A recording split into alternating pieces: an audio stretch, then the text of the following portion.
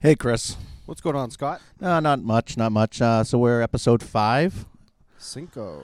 Yeah, excellent 5. And we actually have a couple guests here with us tonight. Want to talk about that? We do. So we have Eric Lemarche. He's the VSO of Lowell. And if you don't know what a VSO is, Eric will tell you exactly what a VSO is and what they do. And Well, before we get Eric going here, why don't we jump to our helplines? All right, so we start off every time, and I'm kind of getting a little feedback, but it's all right. So we start off every time. We start off with the National Suicide Prevention Hotline. It's 1-800-273-TALKS. It's 1-800-273-8255. Or you can text to talk. You got 741-741. You can text BLUE, BLUE, HELP, HELP, or HOME, HOME. So that's 741-741. Someone will get back to you. Or as Chris likes to say, you can always dial 911 for emergencies. All right, sorry about that. So tell us what a VSO is, Eric.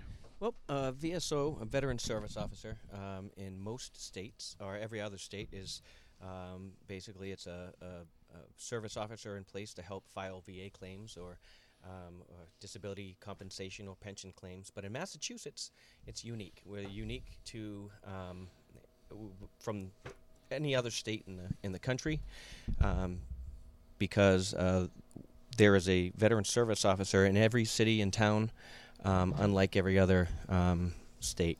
And there is a program called Massachusetts through the Massachusetts Department of Veteran Services under the Massachusetts General Laws, Section 108, Chapter 115. It's a financial benefits program for eligible veterans and their families, widows, and some disabled children. So the veteran service officer takes in applications for that's the main priority. Takes in financial applications for veterans and widows and determine if they're eligible to receive a stipend or help with their medical or financial. Oh, nice. So basically, if we lose our veteran, you're still there to help the families, which is great. So it's not a so sad, too sad type of situation, right? Absolutely. We even there's a program in the state. Actually, we help bury the veteran if they didn't have the financial means to do so, including the widow. They will also do that. Oh, nice. So when somebody does pass away, and I think we're jumping way to the end of some of our questions, but do you naturally have the choice of going right to a veteran cemetery, or can you go to your own? There's no forcing you, right? You can go to any cemetery. Naturally, the state veteran cemetery, as well as the federal cemetery down in Bourne, is free. You just need to pay for transportation, and there are some funeral homes that will offer free transportation. Oh, nice. Okay. But you are certainly able to visit if you're not financially capable, you are able to go to any cemetery, and the state will pay $4,000 of a $5,000 funeral. Oh, nice. So all right, so you answered pretty much what you do. So we deal with a lot of veterans. We're dealing with a lot of the Operation Enduring Freedom and Iraqi Freedom guys. So what are some of the options they have when they get back to homeland and they get back here, and what are the options, some of the benefits they get of being a veteran and serving post 9/11? I think the first thing that any veteran should do when they come back is definitely visit their VSO. That is the central place. We can give you benefits overview, see what you're eligible for.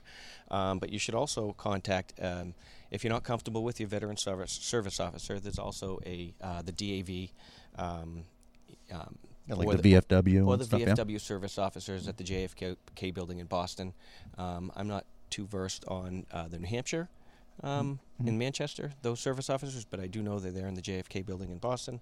A lot of veterans may not know that they're entitled to 5 years of medical care through the VA when they first get out. Oh, nice. That's huge. If they need 2 years of, there are certain rules. One of the basics is that either they have a disability or they have 2 years of active duty service. And having a discharge under honorable conditions. Nice. What about general discharge? Is that? Is that touchy? Or? General is Yeah. touchy. I would suggest that they immediately. The problem with, I know we're jumping again with discharges, but I think it's extremely important that when you leave what your character discharge is. I think it's extremely important that you immediately, if you don't agree with it, try to correct that discharge. Because you have a 15-year period, and they're always hard to get anyway. It's always hard to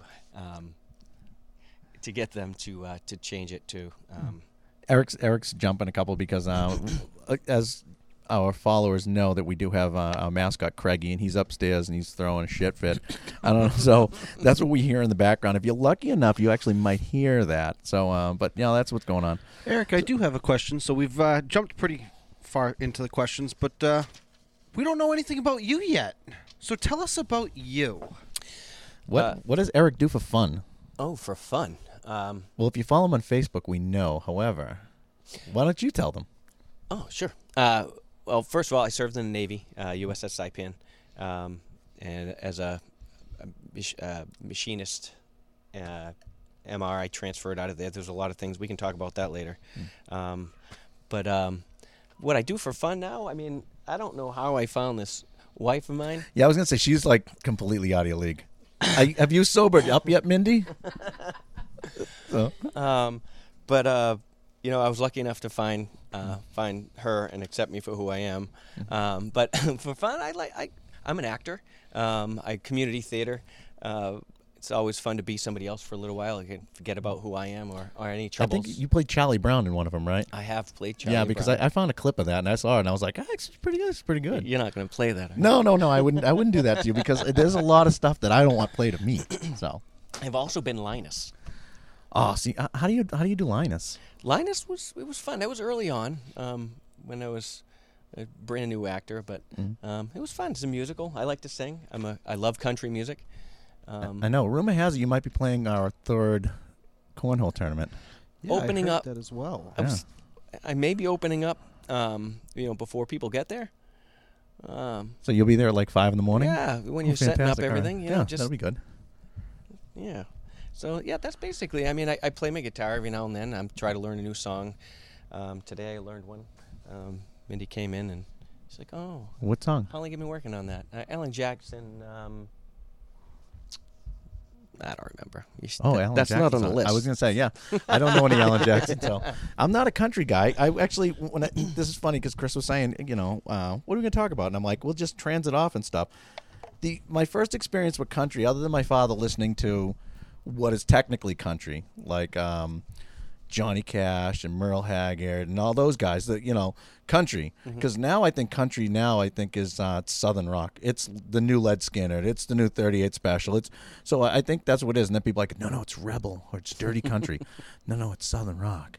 So, but and you know what? And I can kind of get behind it because I'm like, I like 38 Special and I like Leonard Skinner and I like the Allman Brothers and stuff. So it's it kind of reminds me of that, but a little evolution of it. Right. So.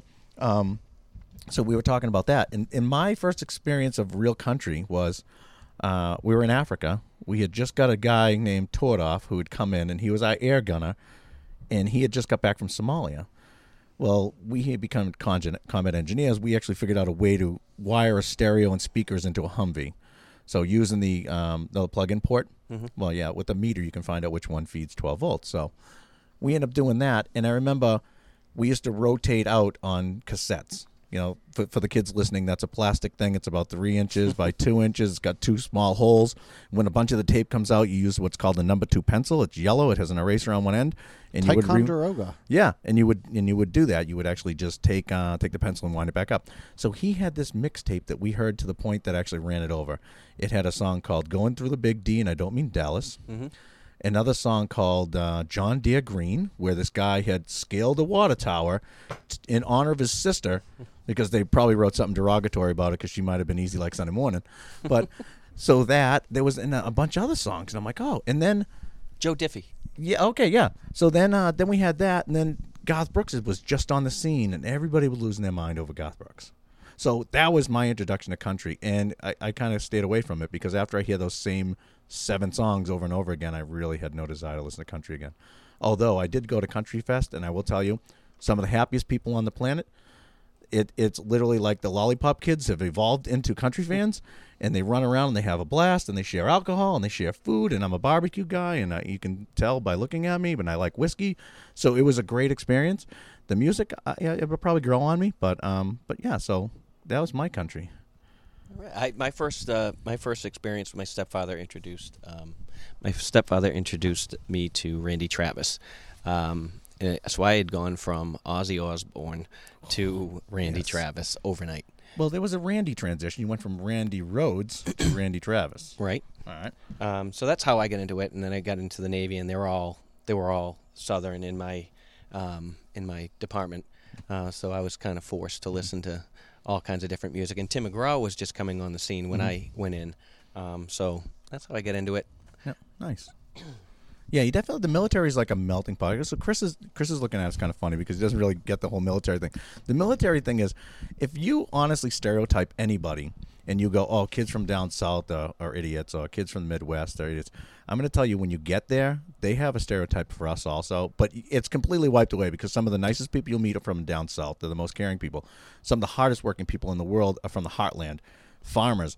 All those farmer guys, they joined the military to get away from the farm. They want a vacation for the next 4 years because since they were 5, they were working a farm at 5 in the morning, right? My boss, my supervisor said if he was from Kansas, and he said if he wanted to skip school, he had a rifle in the back of his truck. If he wanted to skip school, he better come home with a deer. So if he'd be shooting, if he didn't get it, if he missed it, he'd go home and get a whooping. Oh yeah, and that was the old pick your switch. You get in trouble because I had those guys telling me about that. It's like, you never picked your switch. I'm like, what the heck's a switch? And up here we got the wooden spoon, or the Tyco racetrack, and that's what we got hit with. But no, down there they told you to go outside and grab a branch, strip the leaves off it, and bring it in. And it made that like Zorro sound when they made it. So I think I got lucky. My mother raised 5 boys on her own. So she'd call us. We'd be causing a ruckus upstairs, and she'd call us down, and we knew what we were in for. So we'd put some books in the back of our Pete pajamas, and she'd come down and she'd put us over her knee, and she'd whack us a couple times, and we'd pretend. I think that's where I started acting. Oh, okay, yeah. But that poor woman, she thinks she did a good thing. I took care of them. Yeah. You go upstairs and you're like, yeah. Yeah, you're laughing. At one point, I think you just become like immune to everything because my father used to do that. Or what we'd get is my mother would go, wait until your father gets home. And your father would get home and he'd take his belt off and he'd just make that crack noise, right? And you were like, oh, like your heart would stop. And like time would slow down like a video game and you were like moving in very slow motion. And then he knew that he really wasn't hurting you. And you're like, oh, and then you go upstairs and you're like, that didn't hurt, like a tough guy. But he knew, It would think it was just a sheer terror. Like you were afraid of your mom. I think that was the punishment of just. Oh, she was quick. Her hands were the fastest things I've ever seen. How was school today? Great. Bah! Yeah. It's like, wow. Because she knew. She knew. So, Chris, you want to jump in on this? You're trying to tell me Carol never did anything to you? No. There was. You were a twin. There is no way a twin does not get beat. Nope. Soap. Soap and Tabasco sauce. Oh. Soap. Oh, sticks in your teeth. Yeah, Palmolive. We got Palmolive. So we got the dish soap. It was that Dove hand soap stuff, like the bars. Dove. Yeah. Dove, but it's good for your skin. Leaves no residue. Yeah. We learned very quickly, though, I might add. Yeah? I mean, I turned out all right. Yeah, I would say so. So Nate, on the other hand, I think Nate is the better one of the two. No offense. Oh, jeez, thanks. I'm having a hard time understanding the liquid soap. I mean, No, it wasn't liquid. It was the bar. The bar, Yeah. right? You Yeah. sit on the counter and they rub it and make sure you get in your teeth. Oh, yeah. Oh, That's horrible. yeah. No, I Tabasco got sauce. no, I got the dish soap. Nope. I Oh, yeah. was threatened with that. I got chased through the house one day with that, but Oh, yeah. No, that was That was fast. recently. That was fast acting. Yeah. It's like codeine in a pill or codeine liquid. We got Yeah. liquid form. Oh. no kidding. So, all right. So back to this. So, what would you recommend? Like we deal with a lot of veterans that come home, and a lot of their service trades really don't transition back into to normal civilian life, unless you're going to be going working for some contractor doing private security or something like our veterans, our recon guys, or I can't say that about Navy SEALs because those guys come out and everything they touch is gold. It's a coffee company. It's Navy SEALs, they're like entrepreneurs unbelievable. But for like our infantry and our recon guys, other than becoming a firefighter or a cop, do they have like an option? Is there like a rehab, like voc rehab or something, some education incentive, or how do they access that? And the VA has vocational rehabilitation, and you just have to file the proper paperwork and go to va.gov, and you search the voc rehab, and they'll talk about. I mean, you'll take the application. If you're eligible, they will go to your. Then you go to you go into Boston to get. I can't even think of the. Do you go to the Kennedy Building? They go to the Kennedy Building. They give you. They talk to you, get you all started up with it. But they also have upward bound program for those a veteran that maybe didn't go to college or wants to go to college, and they'll start you from scratch, and you can take. They'll get you through the courses, the pre-college courses, and get you. Bring you to the point where you can go to college through, use it when you use your GI Bill. But some people aren't ready to use that GI Bill for that reason. Yeah. There's a shelf life on GI Bill, right? Is it 10 years? I'm not sure about the. I know that the GI Bill, the Montgomery GI Bill, there is. Yeah. But the post 9/11 GI Bill is amazing. I don't qualify. But it's amazing. That pays their rent. Pays books, buys them a computer, gets them a printer, all that other stuff, right? Absolutely amazing. I don't know why they stopped. Great. I don't know why there's a shelf life on the GI Bill, because I put into it and I never used it, so they took my money. Yeah, it happened to me too. I actually went and filed for it before my 10 years was up, and the VA advisor at the college I went to had filled it out wrong, and it got denied. And then by the time I went to get it, they told me it didn't exist anymore. Mine was gone. No way to appeal. No. That's awesome. Yeah, I was happy. I was like, so when did you go into the Navy? I went in 1990. I got out in 93. I had enough. I'd signed up for 3 years. They had a 3-year active, the 3-year active reserve, and I think the first Bush, for some reason, allowed us to not do the 3 active reserve, so I was set free. Nice. Which was great. I told you I love Bush. The first one. Yeah. Well, the second one was good too, because when he got elected, he promised that he would get us out of the Balkans, and we were out of the Balkans. So I liked them both. So you were in there for 3 years, and then when you came back, so what were you doing prior to going to the military?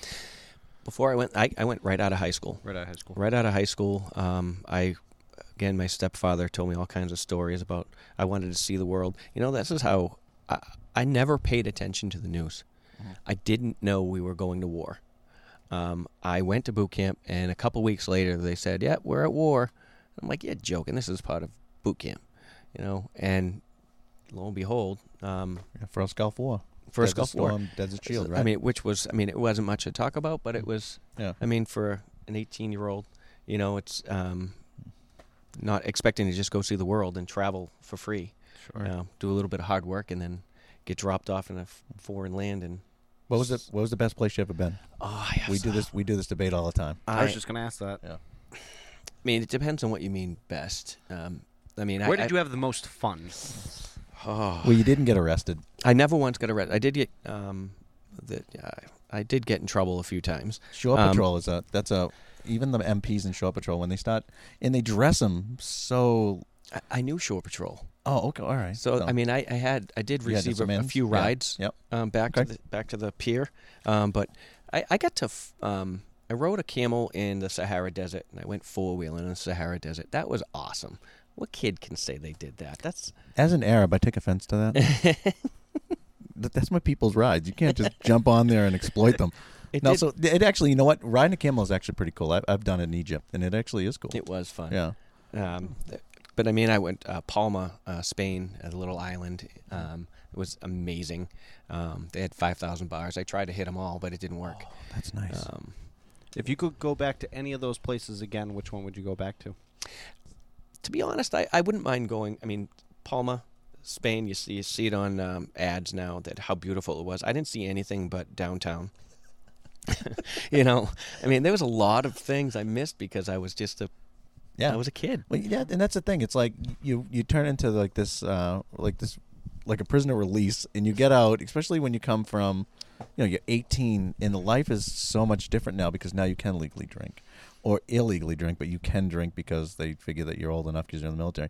Well, but if you can see over the bar. Yeah, but that's the way it is. Yeah, life changes for you because it's true. now you're an adult and your parents aren't around and you have to live for yourself, and somehow you fall into like this band of hooligans who drag you to everything you're not supposed to be going to. Oh. You work 20 hours a day in the Navy. I don't know about any other service, but I do know 20 hours a day. And then on those 4 hours that you're not working, if something happens, they're coming to get you, you're going to go fix it. Yep. I mean, so there's days, you're out to sea all the time. You see the same faces all the time. And, they let you out. And How big was the vessel you were on? it was the next size down from an aircraft carrier. We were on we carried helicopters and Harrier jets, flew up and down. So it was pretty big. There's a lot of space to cover when you're on watch, but there was also a lot of places to hide. Oh, nice. In case you happen to be hungover or something. That's always a good thing. You guys didn't see in the military, or at least the Army, we always make friends with the medics because they're the ones that carry the IV bags. So when you are hungover, they just give you an IV dip, drip, and then about an hour later you feel magical. So if you hit them up the night that you get home, they give you one, and then you wake up ready for PT. Nice. See? Nice. We always had to be friendly with the HVAC guys because your hot Oh, water yeah. would be off, Yeah. and definitely the chefs because you want to eat. Yeah. Absolutely. So Yeah. how did you transition back into civilian life once you came back? Yeah, I think my story is a little different from most people. Again, Navy, I don't think it's the same. I didn't have the same experiences, especially with the people from the veterans from today. But for me, it was difficult. I had some experiences. I'll just briefly. I was married, not to this lovely wife I have today, but Second time's a charm. Despite everyone else's advice, I went and I got married. And what they said would happen happened. You're young and you move in with a couple sailors, and what do you think happened? So that part I could handle. We were young. I was kind of when you posed one of these questions, I don't know what triggered, but I was thinking about today, and I started realizing how much it really bothered me that I served another 8 months after that incident, and he was my friend. And we slept. There were in the Navy. There's 4 racks on top of each other. I was on the top, and the other 2 guys were at the bottom too. Yeah. They were in my shop. I worked with them every day, and the Navy didn't make any effort to move us. And I realized that really bothered me, and I didn't realize that till I started thinking about this. Yeah. How much it really bothered me. And when I went home, it took a long time for me to face it. It took a friend to hand me a divorce decree for me to not just get up, go to work, come back, sit in my TV chair and drink until I fell asleep. Mm-hmm. Every day, and for a long time. And then I just, I don't know what happened. I don't even know what the turning point was. I had a hard time with some relationships, trusting anybody. My wife can probably attest to the fact that I'm not a very trusting person. Yeah. I always feel like somebody's out to get me or something. Is there another motive behind it? But again, I didn't think of it until you asked me to come here, and I started thinking about every possible angle. And I'm like, wow, that really bothers me. I never knew that. What it is you become so trusting on people, and then when you get burnt, it's hard to erase that scar of. Absolutely. It's a live and learn type of world. As an NCO, I dealt with a lot of the privates, and the first girl they met off base they would fall in love with, and we used to try to curve that. But when I was in, and it was probably the same time as you, it was just 93. You actually had to get your company commander's permission to get married at one point. Wow. Because it was just wreaking havoc, and people would ask you, like, what is that like? And the only thing I can say is almost like that Officer and a Gentleman movie, where like literally at the bar they sit there, like the local girls will sit there and they're looking for their person to get them out of town. Which I don't know if that's what your case was, but we saw it a lot, and it is very traumatic because they're playing a game and you're playing life, and I mean, I've seen other situations on the ship. We've had other guys get a letter from Red Cross saying, "Hey, your wife left you, but your mom, they all moved. Everybody moved. Yeah. You have nowhere to go home to." Mm-hmm. I mean, that happens every day. I mean, you'd think, what kind of a person would do that to somebody when they're out overseas? Yeah. I mean, you're supposed to be concentrating on something else, but it happens. Yeah.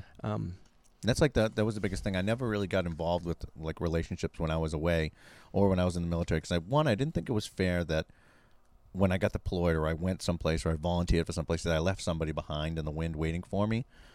And plus I was young and I was really enjoying life. I mean, I was a sergeant at 22 years old. I mean, that's like a god in the So, but you would see like when guys get deployed, Chris, you would see base housing, you'd see white sheets hanging out of windows because that was letting the boyfriend know that it's safe to come over because the husband was away. And that was really disturbing, especially in the military. Or you'd go to the NCO club that first Friday night and it was like 10-to-1 guy ratio, girls to guy, and it was ridiculous, all because the battalion was out. But I was smart enough that I never messed with any of the wives because everywhere I was deployed, there was some special operations group there, and those guys will kill you. So, here's a question for both of you guys because both of you were deployed. I was never in the military, so I don't, I don't have any of this advice and stuff.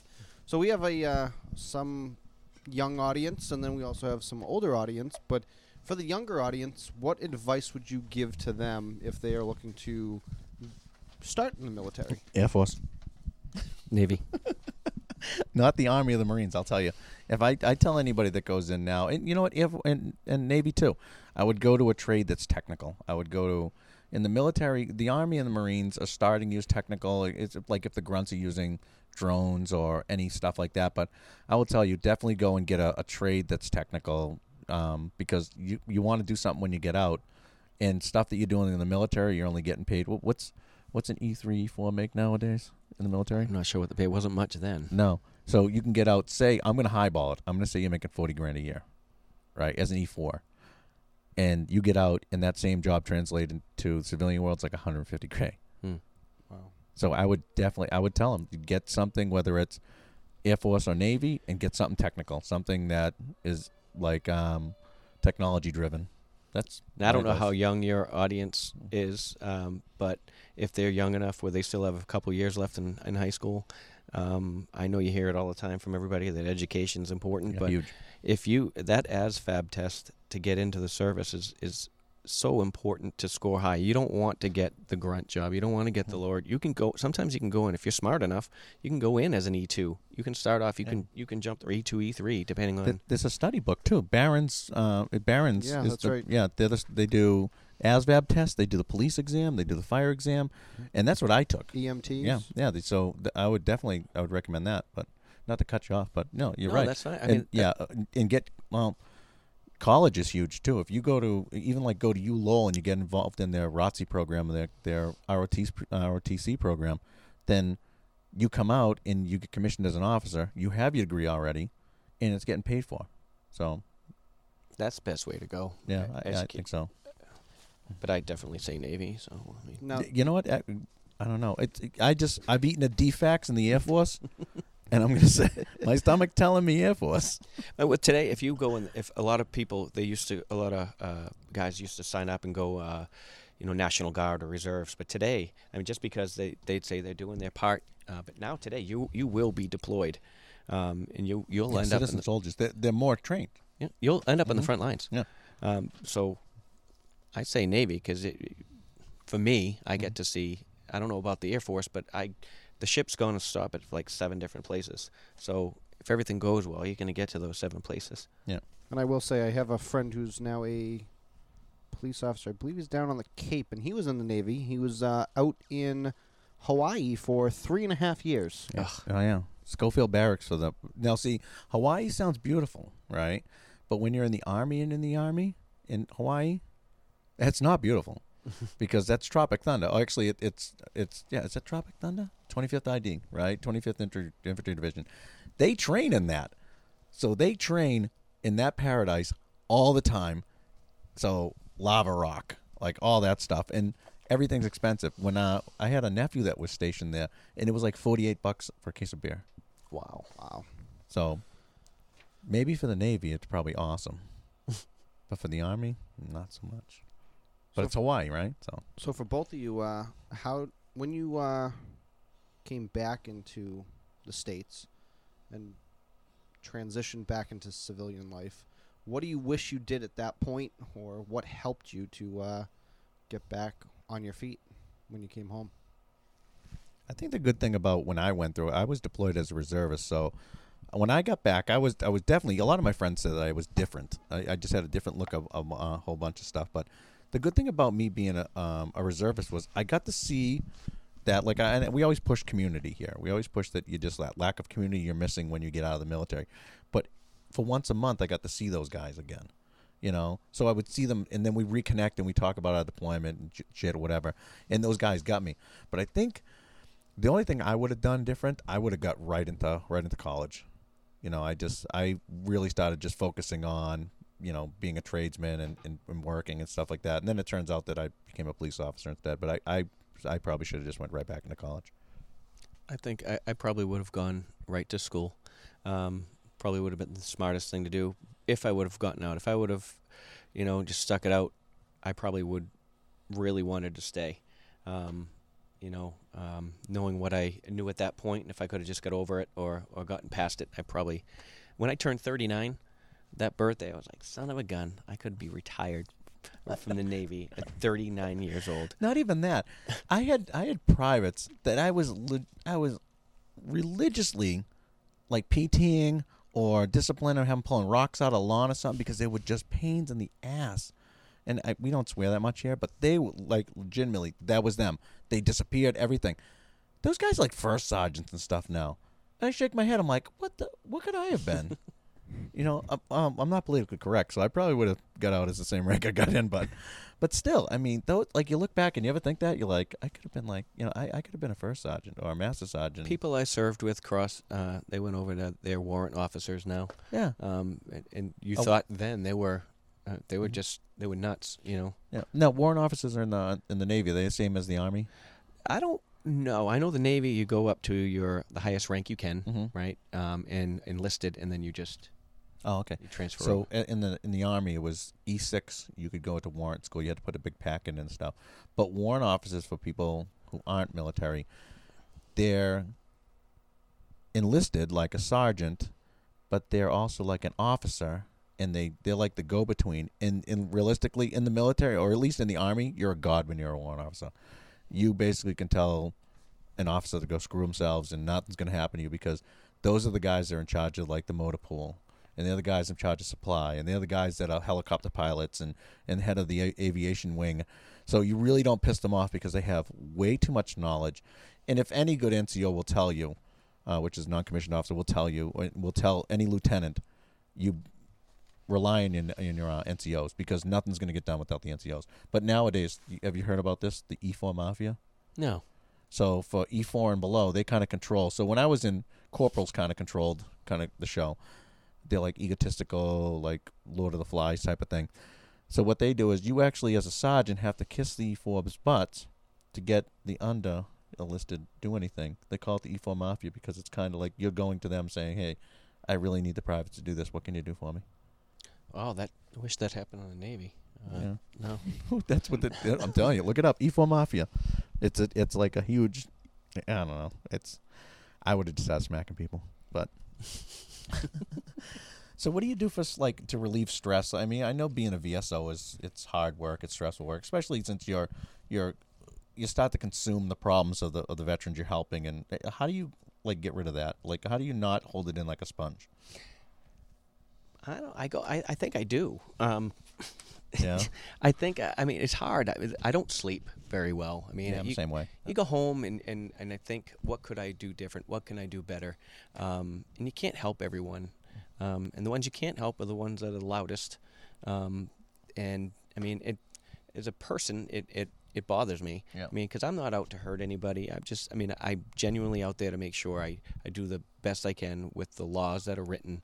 And sometimes you don't. So with I do every now and then. I think it's time. I think to myself, it's time to do some theater, or my wife will say, "Hey, it's time to do a show."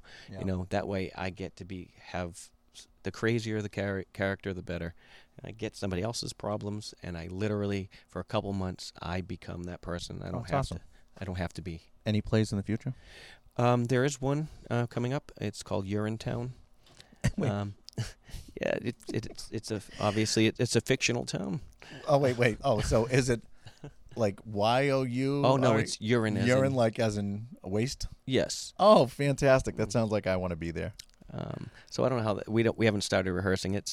That's in June. You gonna keep us posted so we can let Sure. everybody know that? All right. Sure. That sounds awesome. 'Cause that sounds like a field trip. I'll go. I definitely want to go. I need the night out. You're in town. Hopefully it's a comedy. I hope so. Because if not, it's going to be about a poor janitor who just does nothing but cleans up at the end of a Red Sox game. It's a fictional town that has some water trouble, and that this one ward is I'll be playing Officer Lockstock, and his sidekick is Barrel, Lockstock and Barrel, and there's a place you have to pay to pee, and they're monitoring. They make sure that people, their rates are higher, and it's poor conditions or whatever.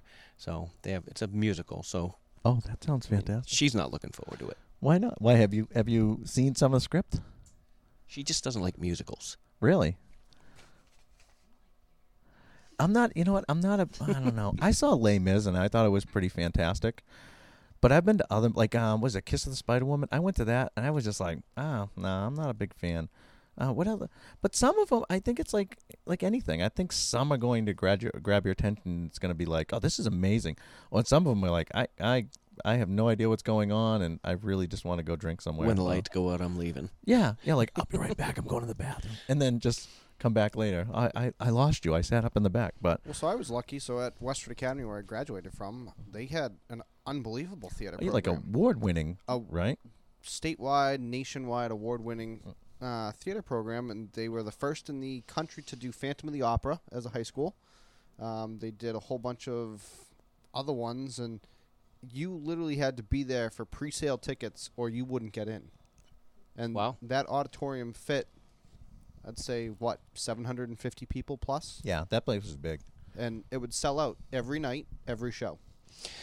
This theater doesn't hold that many. Which one do you go to? This particular theater, the only reason why I'm doing this. This is a family theater version. Yep. Which Wait, means, you're in town as a family. yeah, they have two different. They have a regular Burlington Players.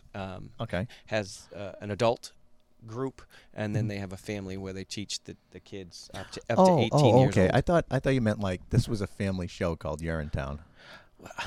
Well, it's not quite a family. There's really no Okay. no swearing or anything like that. All right, There's okay. nothing dirty. In the show, but it's just an odd subject. But you know what? Think about it this way, though. There isn't a Disney movie or Pixar movie or anything that doesn't have more adult humor hidden in it that's dirtier than You're in Town, I imagine. Because some of them, I sit at, like the Lego Batman movie. Oh my God! I was giggling like a little schoolgirl the whole time, and people looking at me. I'm like, you didn't get that? I'm like, how didn't you get that? I'm like, that was like the funniest thing I ever saw in my life. But yeah, so I think there's some hidden humor in everything, but that's just me because I'm a little sick and twisted. But yeah, you know I am. Now, here's a completely off-topic subject, but have you ever been to Improv Asylum in Boston? I have not. I would highly recommend that as a date night some night. And I would be honest, I think you would like it as well, Mindy. I think she'd like an improv just because it's a different type of a style. It's skits. It's a lot more. Is that like a skit type of atmosphere? Yep. And it's right in the North End, right on Hanover Street in Boston. And it's a short hop, skip, and jump from Mike's Pastries. Is this time for the commercial? Yeah, a little bit. Ad? But he's I don't know where Scott went, but Improv Asylum actually gave us tickets for last year's cornhole tournament, and we used them in a raffle. But I know some people who perform there, and they do some up to 18-year-old skits. Then they do some well over 18-year-old skits. They have a full-service bar there, so it appeals to everybody. But it's definitely a fun time. I would love to go. And then if you go after 10, so if you go before the 10 o'clock show, your tickets are good for the 10 o'clock show, which is called Raunchy Hour. Oh, So everybody on stage drinks. that sounds like fun. It is a blast. Do you get on stage? They will pull people from the audience. So if there's a bachelorette party, if there's a bridal shower, rest assured you will be on stage, or made fun of at least once. So It's very interactive. It's a small little room, but they could fit probably, I'd say, 250 people in there. nice. It sounds like a lot of fun. It's a blast, absolute blast. So where do you do the performing? I'm pretty much all over the place right now. Burlington, Massachusetts, Burlington Players. Been in Waltham, Amesbury Dinner Theater when it used to be around until they closed. I was up there. The Firehouse in Newburyport. Yep. Everywhere. I mean, Have you anywhere. ever done Lowell Repertory? No, Lowell Repertory Theater is all professional actors that audition in New York. Is that the same as Merrimack? That Merrimack Okay. Repertory. Yeah, That's that's what They're- okay. They're all New York actors. Oh, nice. Mhm. I wasn't. I had to leave for a second. So, and enter Craigie. So, hold on a second. Craigie, here you go, buddy. Take mine. No, I want to see it. I want to tell him. So I missed it. What did you? What was the best part you ever played? The best part I ever played. It's between. There's two different characters. One of them was Renfield in the Amesbury Dinner Theater's version of Dracula. Oh, cool. He was crazy. I get to throw myself around a little bit. Oh, nice. When my first show in Burlington, I would say it was called The Boys Next Door, and I played a special needs character. Oh, cool. So it was tough. I got an award for it. Oh, nice. It was fun. Yeah. But that would have to be number 2. Nice. Very cool. Okay. What's your favorite song to play? Oh, geez. I'm just learning. I'm just learning how to. I'm still a hack. Yeah. So Well, so on. 90% of musicians out there making millions of dollars, but it's amazing what auto tunes and a good producer does. So, all right. If there was one song you could learn to play, because I used to play guitar, if there was one song you could learn to play, like of all time, like your deserted island song, what would it be? deserted. I'm a sappy. I do sappy songs. And, Okay.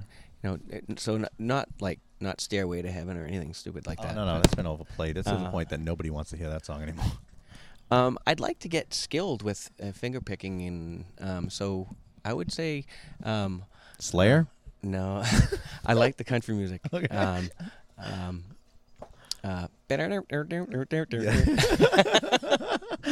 What's that? What is that? That's all I can think of is the Deliverance. That song. That's It's a all dueling banjo. dueling It's called dueling banjos. banjos. Yeah. So nice. No, I think like I used to do that, and I was like, what would be like the song I would really like to play, like to the point that I like perfect or even better, and I would probably say like Clapton's version of "While My Guitar Gently Weeps." I think it would probably be like, I think that would be it. You say you used to play? Yeah, I used to play. Why'd you stop? Just I don't know. He had a kid. Yeah. And then I had a kid, and then I started playing a little more, and then I started playing a little less, and then she grew up a little, and I started playing again, and then another one came. So yeah, eventually I'll probably jump back into it, but I don't know. I play a mean guitar on the iPad though.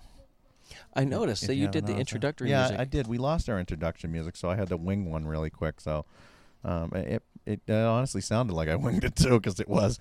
But no, I think so. What do you think? Just off the top of your head, what would one song you could like play amazingly, or?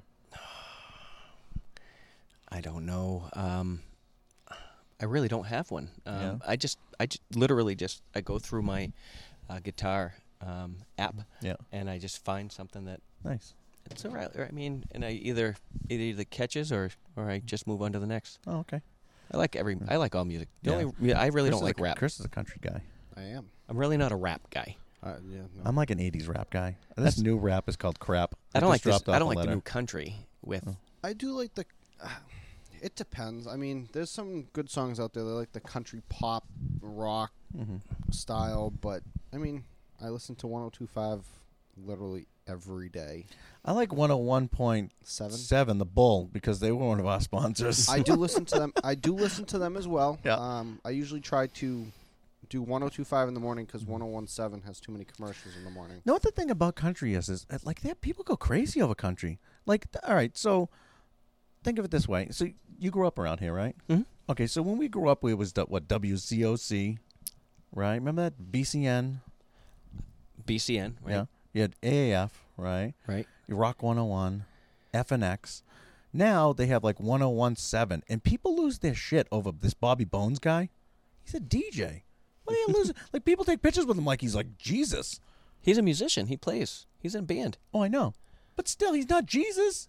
Like, it just, I mean, I've met Jesus. I actually posted the picture of him. I met him. We were walking down the street, and you didn't see that picture?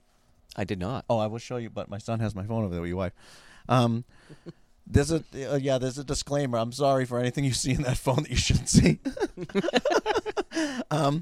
But like, I don't understand. I even like when I met the greatest people like I've ever met. Like, I've met Kiss, and I met Robert Plant in Boston, and I wasn't like Lady Gaga goo over these guys. Like, I just was like, wow, I met them. But you see people like with this guy, Instagram, like, I met Bobby Bones, and you're like, just settle down. I mean, the guy didn't cure anything. He's, I'm sure everybody out there has met like a famous person once and lost their minds once. I mean, wow.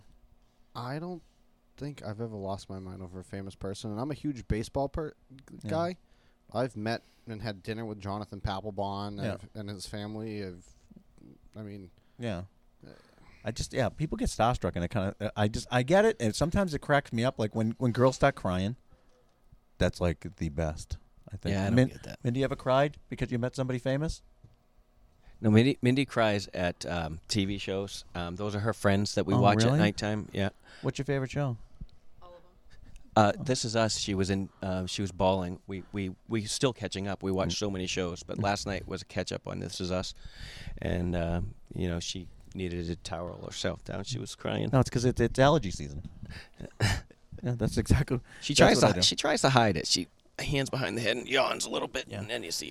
Mindy, I won't lie. I do lie during. I cry during a lot of like Pixar movies, like that movie Up. Oh my God. There are some I cry. Some movies I do cry, but it's out of laughter, like Titanic. I laughed a real lot, especially when the boat was halfway out of the water and the guy slid down and hit everything on the way down like pinball. So I did laugh a lot at that, and my daughter and my wife thought there's something seriously wrong with me, which they're slow learners because there is something wrong with me. But like I don't get like, do you guys watch like Bachelor and stuff like that? Ugh. She watches Bachelor. How can you watch that? If you were that much of a catch, you wouldn't be single. They should call that batshit crazy. I remember I was watching. You were watching recently, you right? got the text That's from right. Janice because So I was forced to watch Bachelor with my girlfriend, and they ended up bringing an ad up for who wants to be the next Bachelor, and you what applied. did I do? I applied. Yeah. Did you really? In front of her, and she literally looked at me and started Snapchatting me. And well, the thing is, you'll never get on there, one, because you don't wear glittery sparkle jeans. You've never been rich. never been in a volleyball commercial, and you don't have frosted hair. Yeah, because I have no hair. Yeah, it's true, but or lack of. So yeah, like a lot of those shows, like at my like enjoyment, and I don't know how I just turned it around. Hey, it's the Scott Show. But like I like the Grand Tour on Prime. See, Chris is like, what's that? Do you remember Top Gear? No. All right. So Top Gear, for everybody who's not listening, was they're three comedians who actually also happen to be car enthusiasts, and they're actually certified to be race car drivers. But it's like a variety show, and they do like test drives on Ferraris and stuff. Well, one of the guys punched the producer out, and it's an English show. He punched the producer out, and they all got fired. So what happens is they start another show with Amazon Prime called the Grand Tour, where they drive, like they did one the first season of the show. They were in Motor City. One had a Mustang, like the highest output Mustang that they have. Another guy drove the Dodge Demon, which makes the Hellcat look like a street car. Another guy had the Camaro Exorcist, which was supposed to exercise the demon. And they drove around and they just tore these cars up. So I like watching stuff like that because, you know what, there's no emotions. I'm not crying. Nobody's heart's getting broken. It's not scripted. Well, it is scripted, but it's not a scripted romance. It's not like Jersey Shore or anything like that. Oh. We have a monkey. Yeah, in your basement. So like I said, he's our mascot. He runs around and he's asking. Well, not only I gotta get him a tissue. So Chris, what shows do you like watching? Well, when I have time for it, it really depends because I work a ton, as it is. But I will watch. I'm into kind of some of these police shows that they have out there, into Blue Bloods and the new SWAT. I don't know. I really don't watch too much TV though. I've been getting into Beach House Bargain Hunt. That's a good one. What is that? What is that on like Travel Channel or No, it's DYI or? It's on. It might be DY. Maybe it is DYI. Yeah. And then there's $1 Million Mansions. I've seen that. Is that that wicked eccentric dude who's wearing like glittery clothes and stuff? Yeah, that guy. And he helps people who like won the lottery find their dream home. Oh yeah, that interests me. You know, I like those, Yeah. but it's things that I can add to my wish list that I know I will never get when I look. Well, who to knows? buy Isn't it like 600 and something million? 614? 625 million, I believe, which the cash option translates out to 389, I believe. How do you beat that? You don't. Buy a private island. Yeah, and then you move all your friends there, and we have the Eric Lemarche band play every Friday night. Every Friday, the same 5 songs. Yeah, exactly. Perfect. Like, hey, Clapton, get up here and teach Eric another song. Why don't you? We could afford it. Yeah. Have Zach Brown open up for you. Yeah. Oh, there you go. But, you know. What if Mindy will actually direct her own musical that you'll like? No. It would be called The Bachelor. She'd be the bartender. Yeah. This Is Us, the musical. Oh, Jesus. Yeah, but I don't really do too much other TV things. So what do you do? So you're a dispatcher. You work a zillion and a half hours. So what do you do to relax? What do you do to unwind and decompress? Well, so nobody's on the phone with me usually when I either leave work or I'm headed to work because that's kind of takes me 20 minutes to get from my house to work. And yes, I will call you, Scott, on occasion when I leave because I have 4 missed calls or something, or I put you on hold 500 times. But well, to fill Eric and everybody listening in. So the way Chris and my mind works is if I don't get it out of my head immediately into somebody else to hear it, it's gone. Yep. So we have literally, it's like that shelf life of like, it's like lobster. If you don't go, and I said lobster, so it's like lobster. If you don't cook it right away, it goes bad. So that's all my ideas. I like in the middle of the night, I'll text Chris at 3 a.m. Hey, I had a great idea. Check out this T-shirt. And guess what? I usually respond because I'm usually awake. So that's how my mind works, and that's how I justify calling you 55 times a day. Yeah, so, but you know, I mean, I usually have my my time where I'll listen to music or some stupid show that I found on YouTube or something on my phone on my ride home or to work, and just kind of get ready or de-stress from the day. Speaking, Mindy, are you from around here originally? Where are you from? Where? Oh, wow. Where? Way out there, huh? So, Chris, why don't you... Chris found this amazing video clip, and I think that we should listen to it because for those people who are listening on the West Coast or not out of Massachusetts, they might actually... You'll figure out how things are said, and you can't see it, but if you listen to it, it'll make a lot of sense for you. So, just so everybody has a background, it's on the new social media app TikTok, which really goes for kind of teenage kids in high school and stuff. And it's by Danny Tanner Drip, is the one who made this. If you're ever in Massachusetts, you might want to know this stuff. All these towns end in HAM. These ones are pronounced ham. These ones are pronounced Framingham, Wareham, Bellingham, Waltham, Wilbraham, Ashburnham, Dedham, Needham, Rentham, Hingham, Chatham, Pelham, Stoneham, Rainham, Wenham. A lot of these places. All right, and see, you can listen to that guy, and if you listen really close, you'll hear his child yell in the background, just like mine does. Because I'm like, am I the only one that caught that? All right, go ahead. Sorry. These are named after places in England or in the English style. You have Leominster, Leicester, Worcester, Gloucester, Weymouth, I don't know what happened. I don't know, but he left off at Yarmouth. It goes Yarmouth, Rehoboth, Barnstable, Dunstable, and then there's native origins added in there as well. What are those? Only two, right? Two in the state that are named after Yep, native what's origin. what is that? No, what is that? Situate and Cochituate Cochituate. and Situate. Oh yeah, so I knew one of them. So And then you have like Reading, yeah, which is actually spelled Reading. yeah, Haverhill, Haverhill. yeah. I've gotten that before. Like I've called down south to talk to other law enforcement agents. They're like, "Are you from Pepper Hill?"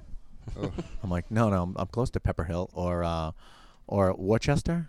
Is Worcester out there? Leicester, Yeah, Leicester. Leicester. Yeah, Leicester. Leicester. You up by Leicester. Leicester? So, but yeah, so yeah, we pronounce things very strange up here. But then again, everybody does. So, if you ever talk to anybody from Louisiana, you really need somebody with a black magic marker and a big piece of white paper to translate for you, because I have no idea. My roommate in the Army was from Louisiana, and I had no idea what this kid was saying half the time. Like, to the point we look at each other and we just make it up because we had I'm like, Travis, I have no idea what you're saying at this point. Oh. I will say I ended up calling New York City the other day. Yeah. For something in regards to a wanted person, and listening to people in Queens and Brooklyn and all the jails over there, Yeah. their accent and stuff is. I had to say to the lady more than once on what. Yeah. Yeah, Like, because you're doing that. understand. You're like, what? And hey, when you're in the military, where was the worst DI or sergeant that hated you because you were from Boston or from in the military? When you're from Massachusetts, you're from Boston automatically. You're from Boston, right? So I had one from Georgia who absolutely, she hated my guts because I was from Boston. That's all she Boston, what are you doing, Boston? Boston, what are you doing? You're embarrassing me, Boston. You're embarrassing yourself all the time because of Boston. Like, I could have been the best person in the world, but it was Boston, Boston, Boston, Boston. How about you? Midwest area, the two of our company commanders. But when we had to get water, we had to announce. We had to slap our arm on the wall and say who we were, which company we're in, and then you had to ask for permission to get water. And so I said water. Compartment watch reporting, sir. Water. And I got hell for that. But Park my car. In Park my Harvard car. Yard. No, and nobody says that. We've done this so many times. If obviously you started listening to us because we invited you on, but we've talked about this worst fake Boston accents all the time, and it's God, it's brutal. I But think I got the rest of this to work. all right, yeah, so. put it on for us. These ones are pretty tough. Tewksbury, Billerica, Reading, Peabody, Quincy, Carlisle, Haverhill, Lowell, Stoughton, Woburn. These two are counties, Suffolk, and then Norfolk, or Norfolk, but Norfolk is wrong. Norfolk. And this is the towny bonus round. Wareham, Leominster, Leicester, Worcester, Gloucester, Yarmouth, Barnstable, Carlisle, Woburn, Dorchester, Winchester, Watertown, Charlestown, Boston. Go Sox. Go Sox. go Sox. Yeah, I found that today as I was perusing the internet. No, that's great. I mean, I know that we're eating up a lot of time, but you know what? I don't care. You guys care? You going anywhere? No. So, what the? Blackout. So I found this thing. It was actually sent to me from a good friend of the organization's, Dr. Kip Lashota. Dr. Kip is a great guy. He's got a service dog, Max. He offers Max up to traumatic situations.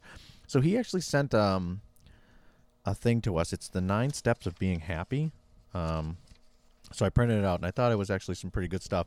And by reading it, I realized that a lot of our programs actually do this automatically. I was going to say, It looks familiar, doesn't I it? briefly went through it, and all 9, Yeah. it's true. And our program, the Hidden Battles programs, definitely hit on them. Yeah. So the first one is it says focus on relationships, which I think is, a cooking program does that, focuses on relationships. 100%. And it says that, one of the keys to happiness is a good relationship. And that it says that that this woman, Gretchen Rubin, why do women always write relationship books? What are you laughing at over there? So she actually wrote, and she says, she wrote the Happiness Project. She said the means romantic relationships, friendships, close ties with siblings and colleagues, all meaningful with deep bonds with people you like. So it's saying that you surround yourself by good people in a sense, right?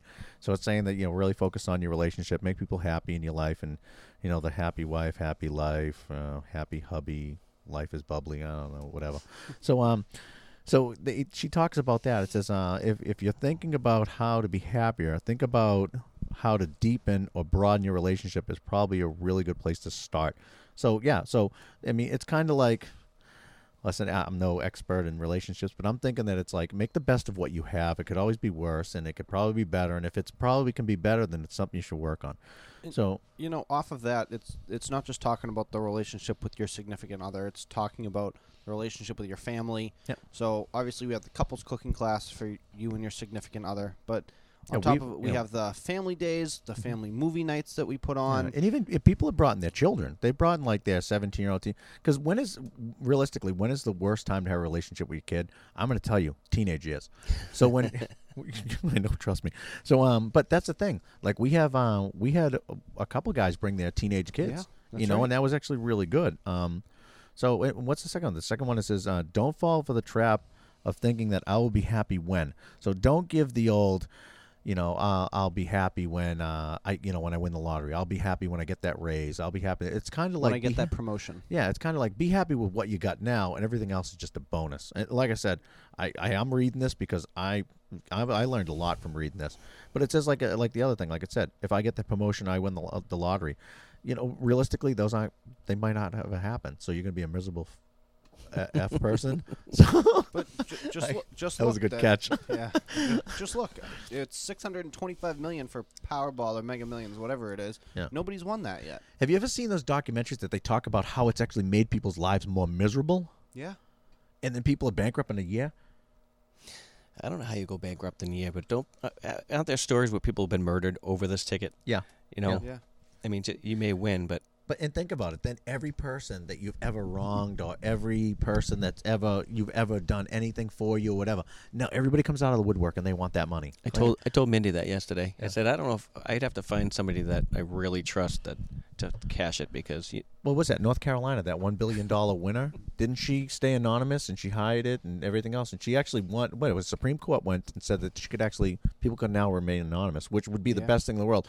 Although I think people would really figure it out if you just up and left with a big middle finger poster on your front lawn. Well, that's the thing. Like, I wouldn't right away. I wouldn't just get up and leave. If I was to go someplace and do this anonymously, first off, everybody at my bank is going to know because how many people have $625 million in their bank account? Not me. Yeah, no. I think Santander would probably give a facelift to their store if you actually put it in there. And then they have an extra guy to help you out when you walk in. So, wow, look at that. We segued into the next thing. Don't look to money for happiness, right? So it also says that. It says that if you make $775 a year, doesn't mean you have to affect your content. One study found. Is this another woman who wrote another article? Book of Joy. The Book of Joy. Oh, yeah. Oh, By no. the Dalai Lama. Dalai Lama. No, not a man. He's a man. So it says, the ultimate source of happiness is within us. Not money, not power, not status. Obviously, there was no internet at this time or no social media because your status is everything now, right? Some of my friends are billionaires, which I'm going to call it the Dalai Lama right now. I don't think any of your friends are billionaires. Maybe they were. None of I my don't friends know. are Yeah. billionaires that I can think It of. says, but there are very unhappy people. Power and money fail to bring inner peace. Outward attainment will not bring the real inner joyfulness. We must look inside. But you know what? And that's true because I know people that don't have anything. They don't have a pot to piss in, nothing, and they're the happiest people I know. You know what I think is? It's like Biggie said, more money, more problems. Just always have a positive outlook on stuff. It could be so much worse. Yeah, stay off social media because that never gives you a positive outlook on anything. Unless you look at my happiness post of the day, you're welcome. You could always be authentic. Oh, that'd be a good one. It's not that would probably be number 10. The second one is keep working. So they say that when you that's what I have to start doing then. Be authentic? No, be Or be that or cut keep working. deep. That cut deep, Chris. That was mean. No, Well, keep- number keep- 4 is be authentic. Yeah, no, I skipped that one. I know. But What was that at the end of my page? what's number Yeah, 4. what's number 5? Because it says number 6 is keep working. Yeah, number 5 is skip number 5. Yeah, it goes from 4 to 6. But Somebody knows how to count. yeah, no. So, but hey, look. It says be yourself. It says do what you like to do Saturday mornings. You like to do anything: cook, play guitar, like Eric, work out, and then it says just be you.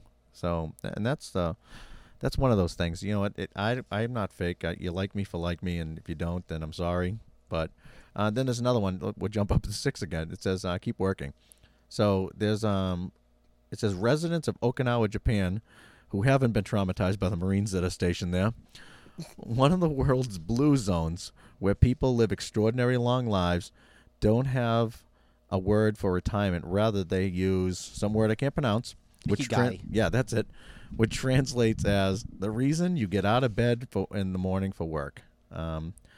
So that includes volunteering, other satisfies that are for us. So one person said. So basically so if you see like the older person working at Market Basket and stuff, that's really, if you just keep moving, because that's, what is it? We were going to start talking about that too. So after retirement, they say there's like huge, like people just, they pass away after retirement because there's like nothing for them to do anymore, right? It's like my grandmother. She'd get up every day at the same exact time, leave the house at the exact same time, go to church every day, with the exception of Tuesdays, because there was no church on Tuesdays. Mm-hmm. And then she'd go whatever she did, but she had a routine. Mm-hmm. And, unfortunately now she's in a assisted living, but she doesn't really have that routine anymore. Yeah, no, it's true. Like, 'cause you see, like, even like the 90-something, was it that that World War II veteran that just died, right? It was like the oldest World War II veteran was 104 years old. The one in Lowell, right? No. Where did Eric? Do you help us out here, Eric? Would you? You do something, would you? Look, they're looking pretty. Yes, What's wrong we with are. you? That's a Mindy's job. I don't know what town. Was that the one in Methuen that had all the people? He had no family. No. This was he was a Tuscan, one of the Tuscan. It was in another country. It wasn't in the United States, He was was it? no, it was down south. So look him up, Chris. The oldest veteran. Yeah, he was a Tuskegee airman, and he was like 104, and he passed away, and he was one of those guys that just every day was doing something. Yeah, Richard Arvin Overton. Yes, that's him. 200 and 200. no, he was 112 and 230 days old. Oh, I'm sorry. 200 something. Was he Yoda? But yeah, so I mean, you see like the old guys that are out there. Even like you go to like a Dunkin' Donuts. If you go to Dunkin' Donuts at 9 o'clock in the morning, like the rest of us retired people, you'll see like the old vets sitting there, and they all sit down, they have coffee, and they share a donut, which is the reason why they're alive. Or 'cause you I could eat, just be more. like Dr. Kim. Oh, Eric, are you familiar with Dr. Kim? I don't know who Dr. Johnny Kim is. Kim. All right, so you know how Trump he designed and you're giggling. You know how Trump designed Space Force? Yeah. Okay, well you're gonna laugh, but wait, not anymore. So Dr. Kim, 34, Yes, 34. 34-year-old Navy SEAL, doctor, just graduated astronaut school. What? Yeah. Wow. Yeah, you feel 34 like years old. Yeah, 34. Yep. I've accomplished nothing in my life compared to this guy. But yeah, so it was a Navy SEAL. He saw he was a sniper on a Navy SEAL team. His partner got killed. After his partner got killed, he said, I don't want to learn more about medicine, became a physician, and then decided, you know what, hey, maybe I'll try to get into NASA. Was accepted into NASA and just graduated the NASA program. So yeah, so Dr. Kim's going to run out of stuff to do, and he's going to be dead by the time he's 41.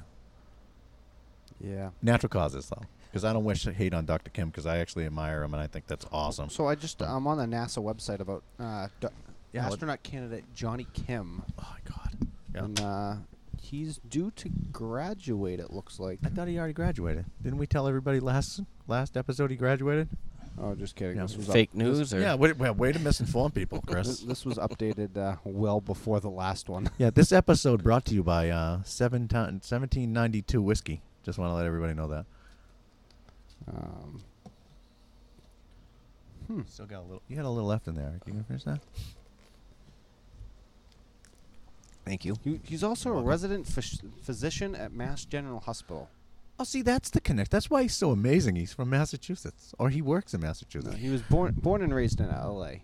Yeah, but then he got smart and he moved out of Smogville and came to Massachusetts. In his personal data, his interests include spending time with his family, volunteering for nonprofits with veteran organizations. If he's going to run out of things to do, I think the whole goal is to never stop moving, but don't move that fast. Yeah. Is that the whole Well, idea? he's been moving fast ever since he came out of the womb. I mean, we had a guy in Lowell worked for 40-plus years in the neighborhood department. He just retired last year, and he just died. Really? Didn't even get a chance to enjoy his retirement. 66 years old. Yeah, and that's the thing. Like there was remember that state trooper Jaws, Jawakis? Yeah. So this guy Eric. So I worked with him a couple times. He was on the state police truck team. He had retired from the Marines, then became a trooper, and then at 70 years old they kicked him out of the state police. He was out there, and this guy would go fisticuffs with anybody. He was just that guy. But yeah, they had to force him out. So I don't know. I haven't heard what happened to him, but he's too ornery to die. He's gonna be somebody's gonna find his body in like a million years, and they're gonna go, oh, I think he was that part alligator or something, because he's just like prehistoric. This guy, if you ever met him, wicked nice guy as long as you're a cop. Other than that, yeah. But Good luck. yeah. All right, so let's go. Move to a happy place. Hawaii was once it says Hawaii has once gained the top of the Gallup National Health and Well-Being Index for the happiest and healthiest place in the United States. Residents enjoy warm relationships. You know what? If the weather's nice all the time, you knock out depression, right? Because Seattle's huge for depression. It's huge for suicide. San Francisco, same thing. The happiest cities, it says frequent visitors include Naples, Florida, Boulder, Colorado, and Provo, Utah. Yeah. Well, that's because Utah has. I don't know. So no, it's not Salt Lake. Salt Lake is another smog pit, right? So, but no, I mean, think about it. That if you're in a place that's really, really fantastic all the time, I imagine you'd be happier, right? Yeah. Like there's no 30 inches of snow to go out and shovel, and then you have to deal with this black slush all the time after. Or you could come to a therapeutic yoga class and go to your own happy place. Oh, that's true too. That was a nice segue. You know who wants to move to Kona, Hawaii when they retire? Eric? Other than Eric and Mindy? No, Dave Susi, our webmaster. Oh. So yeah, Dave Susi. different Dave Susi. Okay. I didn't realize how popular the name Dave Susi was. Dave Susi, who owns Barefoot Web Design, Okay. is not the same Dave Susi of Heart of the Traveling Soldier, Dave Susi, nor is he the Dave Susi from AMP Photography out of Concord, New Hampshire. There's 3 Dave Susis I know. He's not? No, all 3 different people. So what Dave Susi am I following on Facebook? So are you following Dave Susi from Barefoot? No, APM. Oh, all right. So so good friend of the organization. That's Jim Russo. Yeah. Yeah, he's associated with. Yeah. Okay. Yeah. So yeah, you wrong, Dave Susi. Oops. But no, but follow Dave Susi, Heart of the Traveling Soldier. That They're guy's all a good good guy. Yeah, he's actually they're all 3 of them are good guys. But I And would talented. say, yeah, I would say that our Dave Susi is an amazing web designer. I would say that Dave Susi, Heart of the Traveling Soldier, he is a really genuinely really great guy, and he's sick, and we wish him the best. And Dave Susi from A Photographic Memory, APM, Yeah. is a very good photographer. Yeah, he is. He actually he's not as good as Jim Russo, who's a friend of ours, but he's pretty good, and Jim works for him. All right, seek meaning to your life. What's the meaning of your life, Chris? I'll say the meaning of my life is to come on this earth and make it a better place before I leave. I try.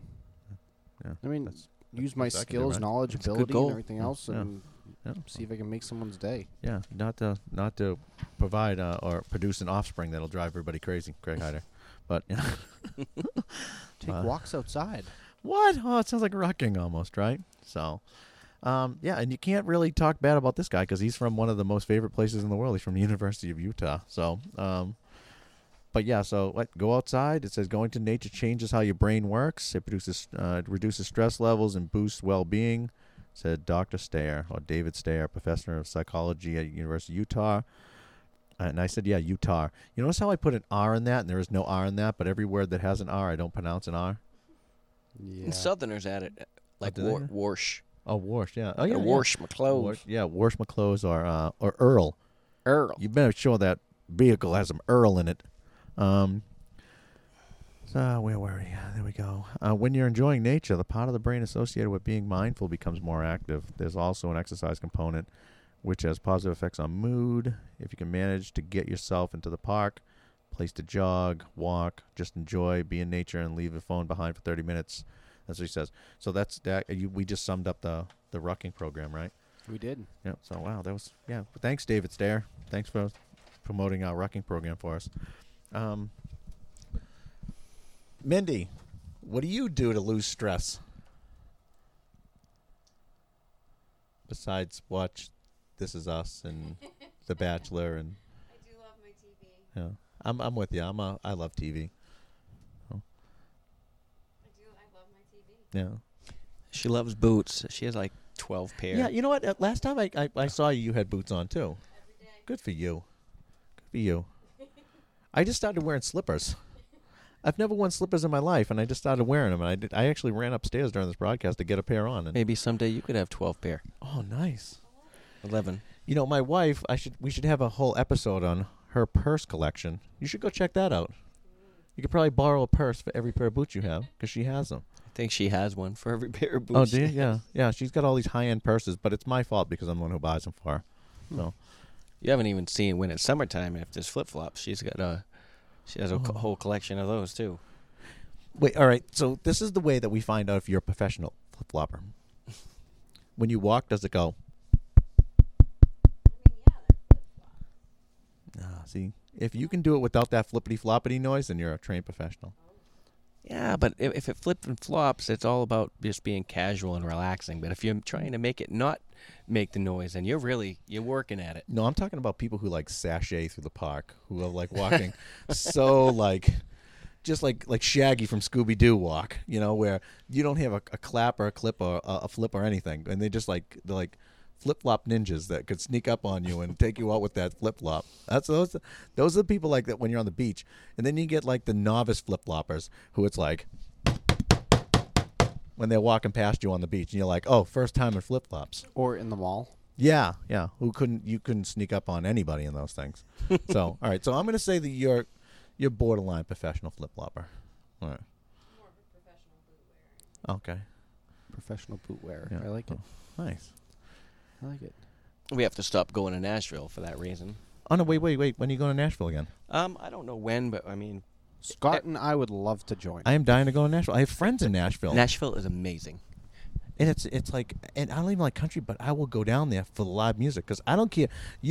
So I will tell you, some of the best times I've ever had is going to Folk Fest, and I love just live music. Like I thought a few years ago they had an Ethiopian band, and they were like super high energy, and they were like probably like the Macklemore of like Ethiopian bands, and they were really really good. And we had followed them around all day long to the different stages because they were that good. I didn't understand a damn thing they were saying, but it was good energy and it was good live music. And that's why, like, when we sit there and we talk about where we want to go, Chris and I always say, let's go to Nashville because there's like a live band all the time. All day long, from 10 a.m. till 3. Yeah, I'm good with that. Yeah. Broadway Street, Mm-hmm. both sides of the street. You won't be able to. I mean, it's amazing. It's just a lot of fun. You ever go to the concert in Boston, the Street Party? I have worked it the past like 6 years. That's awesome. Free concert. They're a little crazy though. Really? You were talking about the fans and Yeah. and today they're nuts. Where I'm getting to the point where I'm too old to be getting up close. They'll after they've had a few beers, they want to elbow you, they shove you. I like to stay Oh, in the see. back. Yeah. You need to, I think. See, that's just the evolution of oldness because I'm a metal fan. I love heavy metal, like old heavy metal, like this new. I don't understand what you're saying, heavy metal, but like when I was younger, I would go into the mosh pit. Right now, my back hurts the day after watching the mosh pit. But I still enjoy it. Like I'll watch the mosh pit because that's part of the whole thing. But still, but when I was in the mosh pit, it was like a happy mosh pit. You know, like people like, hey, and you bounce into people. Now people like just throwing punches, you know, and they're like drop kicking and they're like bringing jujitsu into the mosh pit, and that shit just doesn't belong there, you know. So I don't know. Maybe it's just the cop in me to stay in. Like I always get there early. you know, I'm one of the first ones to leave. That's why I'm also in the back. well, that's not the cop in you. You're the last guy to leave if you're a cop because you're like, who's signing my slip? Who's signing my slip yeah. before I leave? No, I usually like even if I just go there to enjoy. Yeah. You know, So you leave before it gets bad. I leave before it gets bad. All right. Get out of the city before everybody and their mother is leaving. But while I'm at the back, I can look at everybody. See, I am the complete opposite. I am a concert snob. If I'm not on the rail, front row, I don't want to be there. I only like general admission concerts. I don't like picking a seat. And I'm the guy at the very end of the show. I'm hanging out with the band after. Because I'll hang out by the tour buses and talk to them Yeah, before the that's true. show and after the show. And then I'm backstage at the after party. So that's how I am. But yeah, no, I'm a concert snob. I like handpick my concerts. I even say, all right, this year I'm going to 4 shows, and it's going to be this, and this. I'm not going to a show where the guy's been on tour for the last 10 years with this farewell tour. It's a farewell forever tour. It's been that way forever. But so I'm kind of a snob. But Okay, we'll go see Caroline Gray. And oh yeah, have you guys seen Caroline Gray? Have not. She is great. She actually played for us last year for our fundraiser. She's really good. And I believe I've secured her already again for this year. Is Ooh, that nice. the young girl that's Nope. It's she is the one that came back from Nashville? she's maybe 24, Okay. 25. And then we had another girl who sang who was like 15. Yeah, Bella Country Yeah, Girl Bella Country Girl. from Methuen. Yeah, and sorry Bella, but I don't remember anybody's name unless I hate you. So, but yeah, so Caroline played for us, and then we had a year before we had a kid, Kevin White. Kevin White actually works for music amplification company. He works down in Tennessee now. He relocated down there, and he was in a band called, I believe, Walk the Line. And now they still play around here, but he comes up every once in a while and plays with them. But Kevin's very talented. Then there's another kid, John McNamara from Westvid. Yeah, he's down in Tennessee. Yeah, he's down in Tennessee. He's playing like every single night down there, which is great. But yeah, I want to go to Southern I'm Ground. trying to see if I can get John to come up here for September 28th, which is the cornhole tournament. Oh, nice. That'd be good. Oh. If not, I'll just have to. Well, every member of Boston's dying off, so we can't get them. It's my all-time favorite band, by the way, Boston. Yeah, so I don't know. Well, I'll be glad to announce the one-man show, Eric Lemarche. Oh. I'll be up there. I'll be like, next up. It's okay. Scott He's playing that Alan Jackson song again. Yes. Scott will sing for you. How's that? Scott will sing. You don't want me to sing, no. Unless we're going to sing Rawhide over and over again like the Blues Brothers. Is there any I know it's not a huge place, but are there any bands or anything coming up or touring in that area that might do something of benefit? We've actually reached out to a bunch of like nationally signed bands, and for the money that they wanted, we actually reached out to a couple bands. We reached out to my favorite band, and they wanted $2,500 for me to use 15 seconds of one of their songs. Then we reached out to a veteran band, which is a great band. This band, Madison Rising, they're actually dubbed the most patriotic rock band in America. The lead singer is a 20-year Air Force veteran. Their guitarist has been in a couple bands, and they're absolutely amazing. They were on HBO Vice as most patriotic rock band. We met them at the Swim with the Mission event, and they gave us a $250 if we could use one of their songs, the rights to it. But the $250 is that's one of our events, you know. You're there to make money. And I get it. Listen, be paid for your craft. You know, and I get you. You know, so. But which was a huge discount because they normally do $1,500, you know.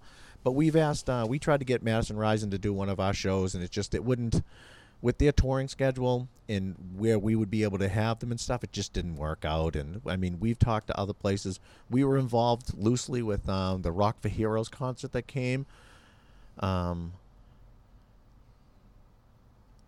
pause is just for me to try to like politically correctness and be nice to everybody, but that really didn't work out well for people because it wasn't a real draw for the artists that came up. Like those artists are huge down south, and they're like that rebel country, party country type of stuff, and they had come up, and those guys are huge down there. And if you look, they're playing 4,000 or 5,000 seats a night down there. They came up here and there was like 800 tickets sold. And nobody made any money. So we're so conscious about where our money's going as far as, you know, our programs and stuff. It's hard for us to actually commit to like a rock show or something because if we lose money, that's going to be horrible. And you know, we're 100% all donor funded, and yeah, I mean nobody gets paid. We don't. Yeah. Scott, me, Leslie, everybody else from the board, nobody takes any money out of it. So 99.3% or whatever it is. No, it's like what are we? 98.3%. 98.3% goes back in the goes profile. directly right to the profile, Yeah. and then everybody asks, "Well, where's that other 1.8%?" Yeah, that's for legal. That's for accounting. That's for administration fees, and that's almost not. It would be. It's cheaper for us to do that with the little community foundation than it is for us to go get our own accountant and file for our 501c3 on our own. And it's just as far as the way we look at it is, the more money into the program, the better it is. So, and plus, yeah, they have a great. They advise us what to do and what not to do, and they really have our best interest in mind. So, I mean, we would love to get together. We've talked with Veterans Assisting Veterans, VAV, about doing a show, but they lost their shirt on the show too. They did, was it John Cafferty and Beaver Brown Band, and Right. It wasn't a big. No. They might have had 300 or 400 people. yeah, and that was, and I mean, and they lost their shirts on that. So it's really hard, it's a hard market to kind of get. And the only thing I honestly think that we would grab a big draw is if we had like Jay Giles Band, somebody local. You know, we can't afford Dropkick Murphys, we can't afford Flogging Mollies, we can't afford, like the big Boston bands like that. Like if we had the Jay Giles Band come, but then again, I've seen Danny Klein, who actually owns all the rights to the Jay Giles Band. I've seen him at the Bull Run. What's Yeah. that? What's that seat? 100 people? if that. Yeah. So I mean, Well, it's so hard. each table is 10 people, and there's probably 50. No, it's more than 50 I don't know. tables. So yeah, I mean, you're figuring maybe 100 people total. 100 Yeah. tops. So I mean, it's a hard market.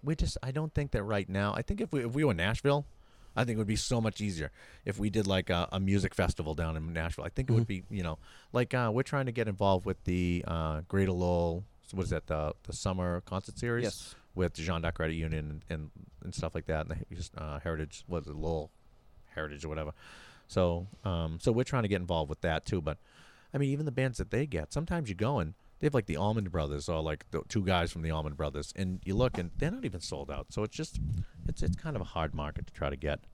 We've talked about comedy nights. We've talked about all, magic nights. Like just different things to draw people.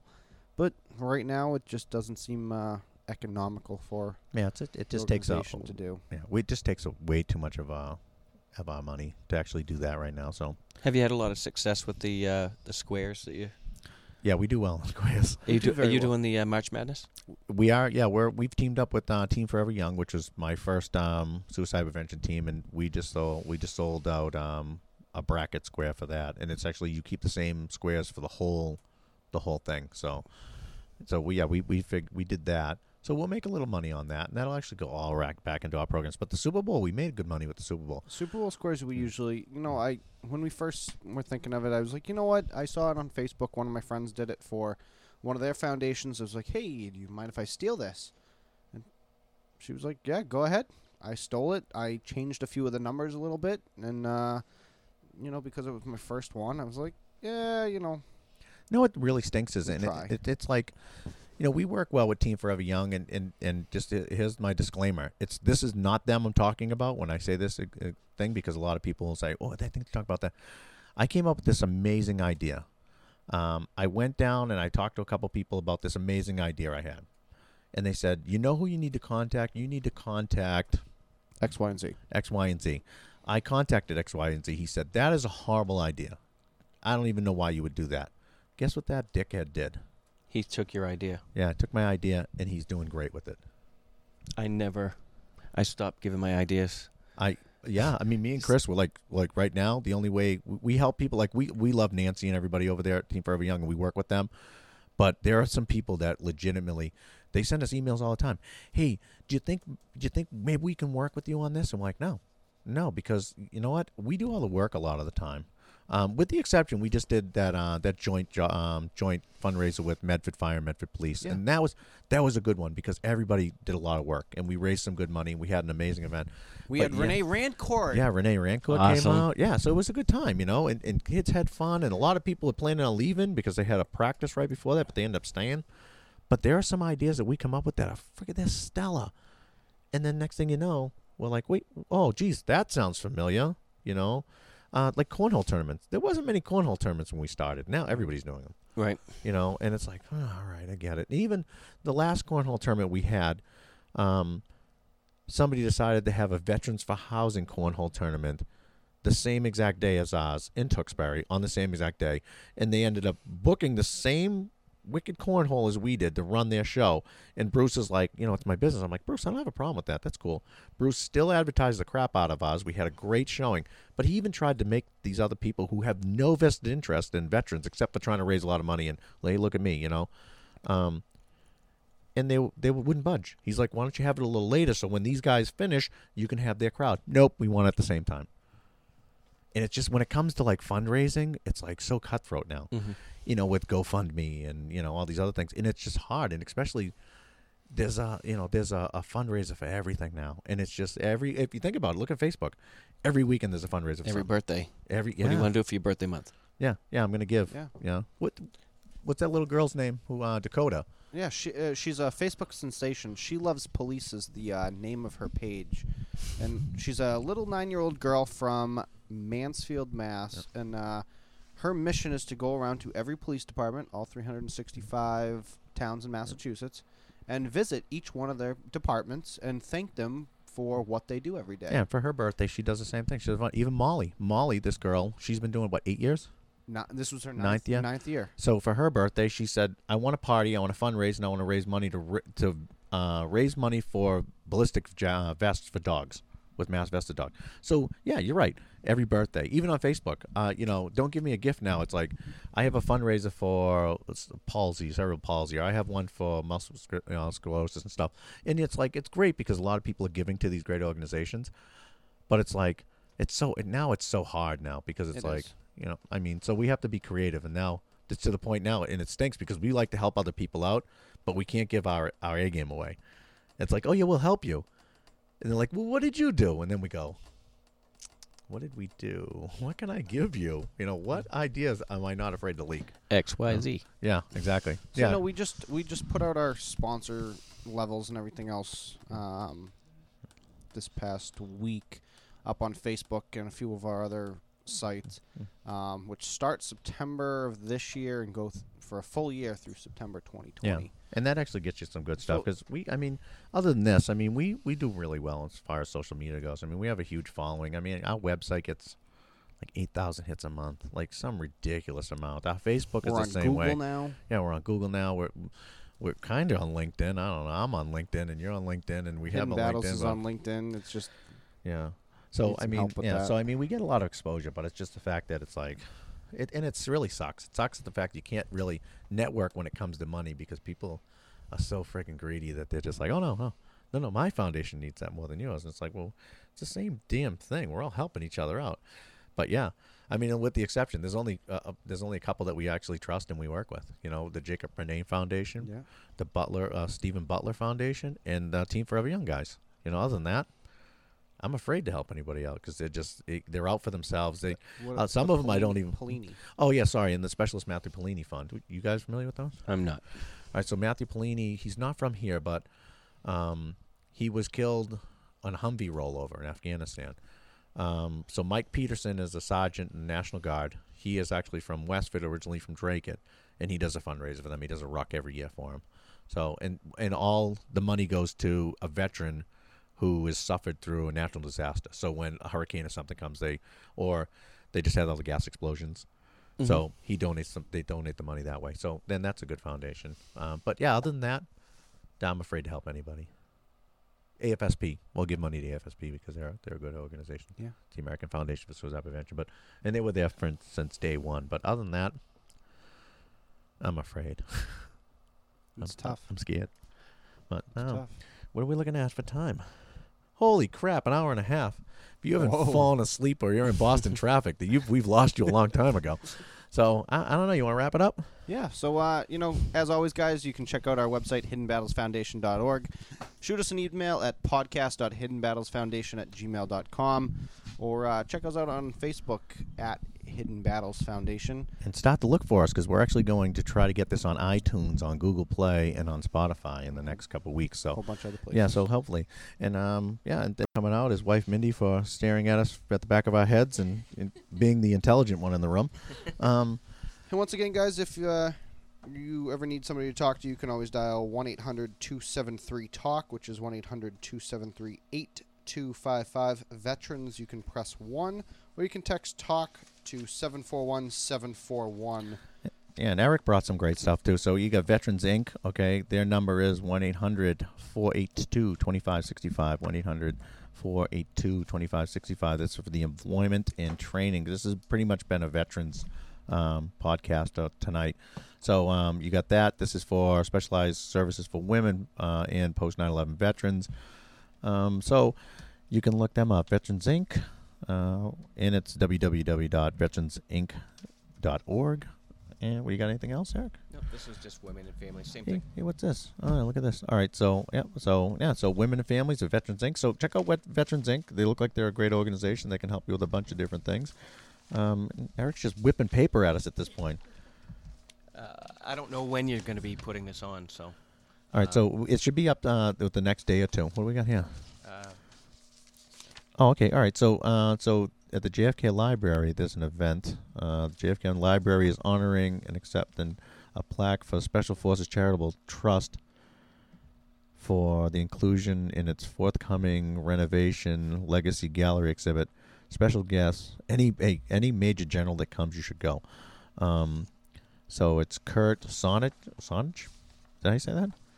Major General Kurt Sonich. That's how I read it. That's how you read it? Okay. And then so that's actually Tuesday, April 16th at 10 a.m. That's at the JFK Presidential Library and Museum.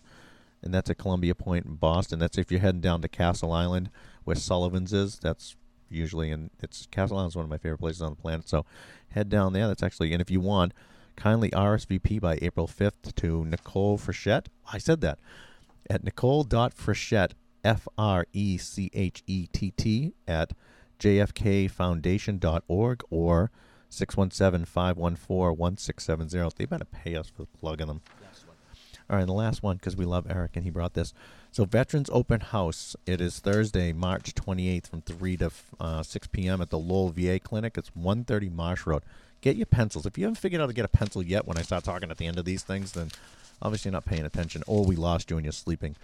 So it's for vets, family and friends, Fed and state resources and benefits, disability claims and employment info, senior care services and programs, VA care, no deductibles, no premiums. For more information, email or call 857-364-5934 or email VA-BostonVets at va.gov. That's VABOSTONVETS at va.gov.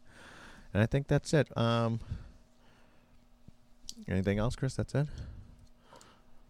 I got nothing for you. All right, I'm going to impromptu play us out of here. So, hey, thanks for listening, and take it easy.